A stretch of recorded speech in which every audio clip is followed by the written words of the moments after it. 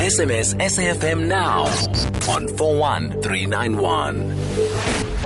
#SAFM Viewpoint. The South African Emergency Personnel's Unit has expressed its concern about government's readiness to deal with the second wave of COVID-19. They say that their concern was triggered by the number of deaths and positive reported cases per day recently, and the report that the country has crossed the 1 million mark of positive cases. And just to add on that, you might have heard in the news that within the latest 24-hour period, our country has recorded 17,000 new cases, and that's the highest since the pandemic began. And to speak to us on this is Mpho Mpogeng. He's the president of the South African Emergency Personnel's Unit. Mpho, thank you so much for making time for us this evening, and welcome to SAFM Viewpoint. No, thanks, man. Thanks for having me, man. I'm sure it has been quite a tough year for your members, dealing with the situation, having to do the work under the pandemic. Why, from a EMS personnel's point of view, why do you feel that government is not ready to handle the second wave of COVID-19? Let me indicate that we are having so many cases of the positive patients. And the way in which we are lacking resource is a clear indication that the government itself is not ready. And again, I must also indicate that our workers are currently forced to take confirmed cases, confirmed COVID patients without proper clothing. And I must also indicate that the very same ambulances that we are using, they are actually transporting patients, COVID positive COVID patients. And at the same time, they are also transporting the very same maternity cases that you might have. So without communicating the ambulances. So obviously, we are just participating in infecting innocent people.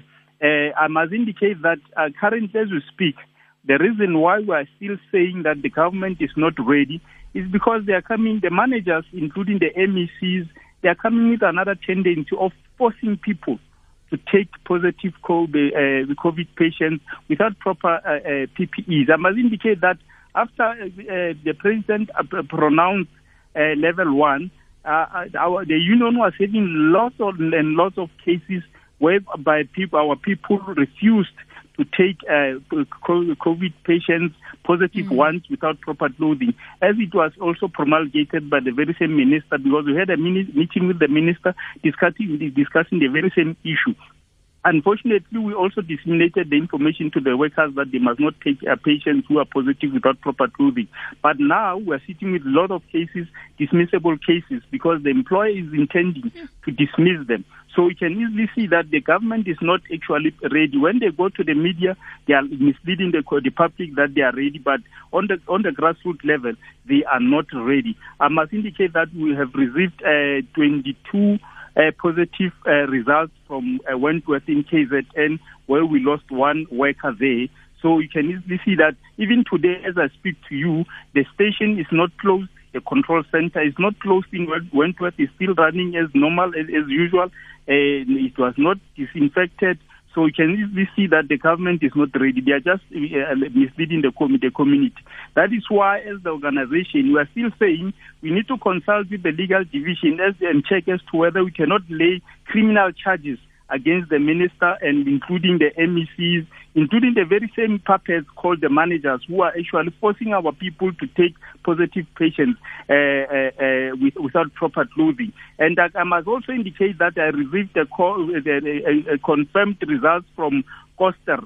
You can see that Koster is the smallest place, but we have received close to 30 people who tested positive. It's confirmed, and in the very same station that is dealing with the very same positive patients, there's no fumigation, there's nothing. The manager, our workers are working under very serious pressure because people are going for quarantine, and there is no replacement.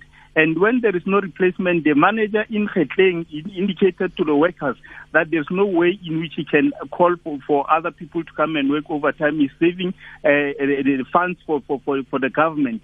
but he's risking because the very same people, they are actually transporting each and everybody. So which means if you can be pregnant, if for instance, and call an ambulance, you are risking your life as an ordinary public member. You are risking your life because you might also be infected with this virus, because ambulances are risky now because they are not infected, and the managers, they are saving funds for government.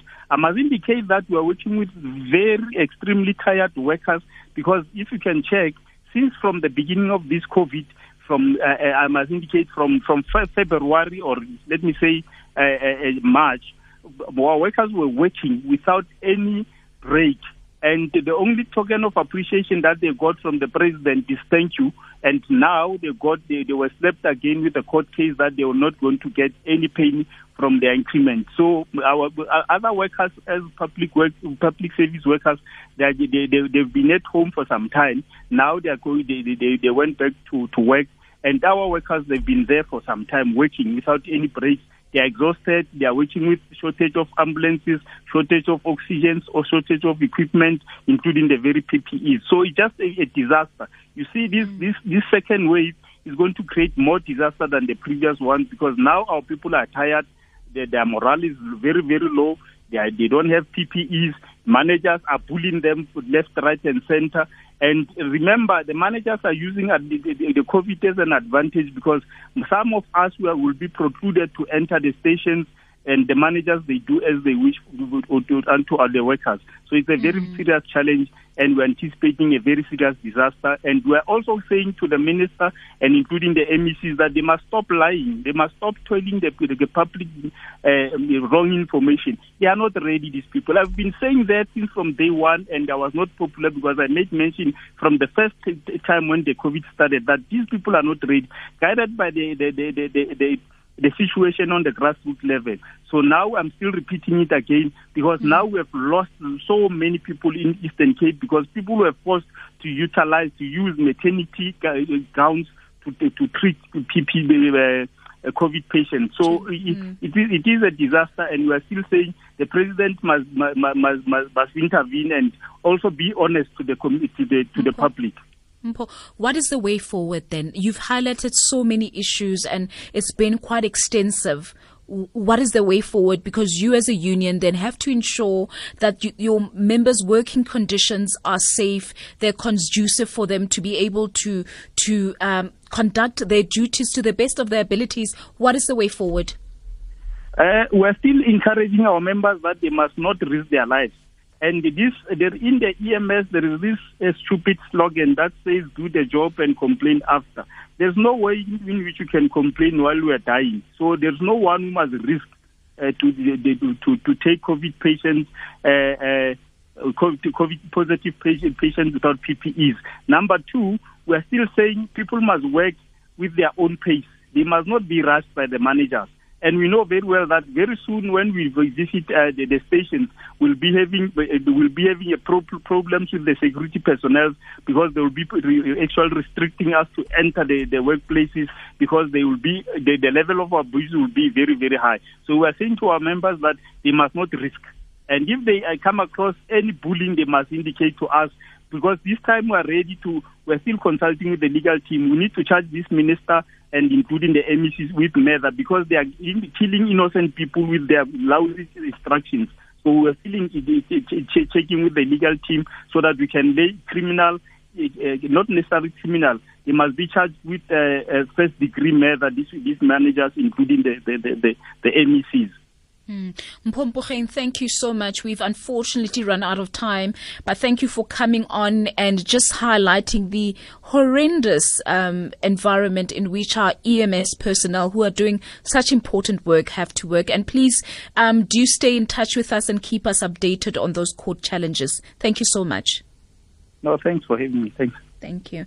That's Mpho Mpogeng, President of the South African Emergency Personnel's Unit.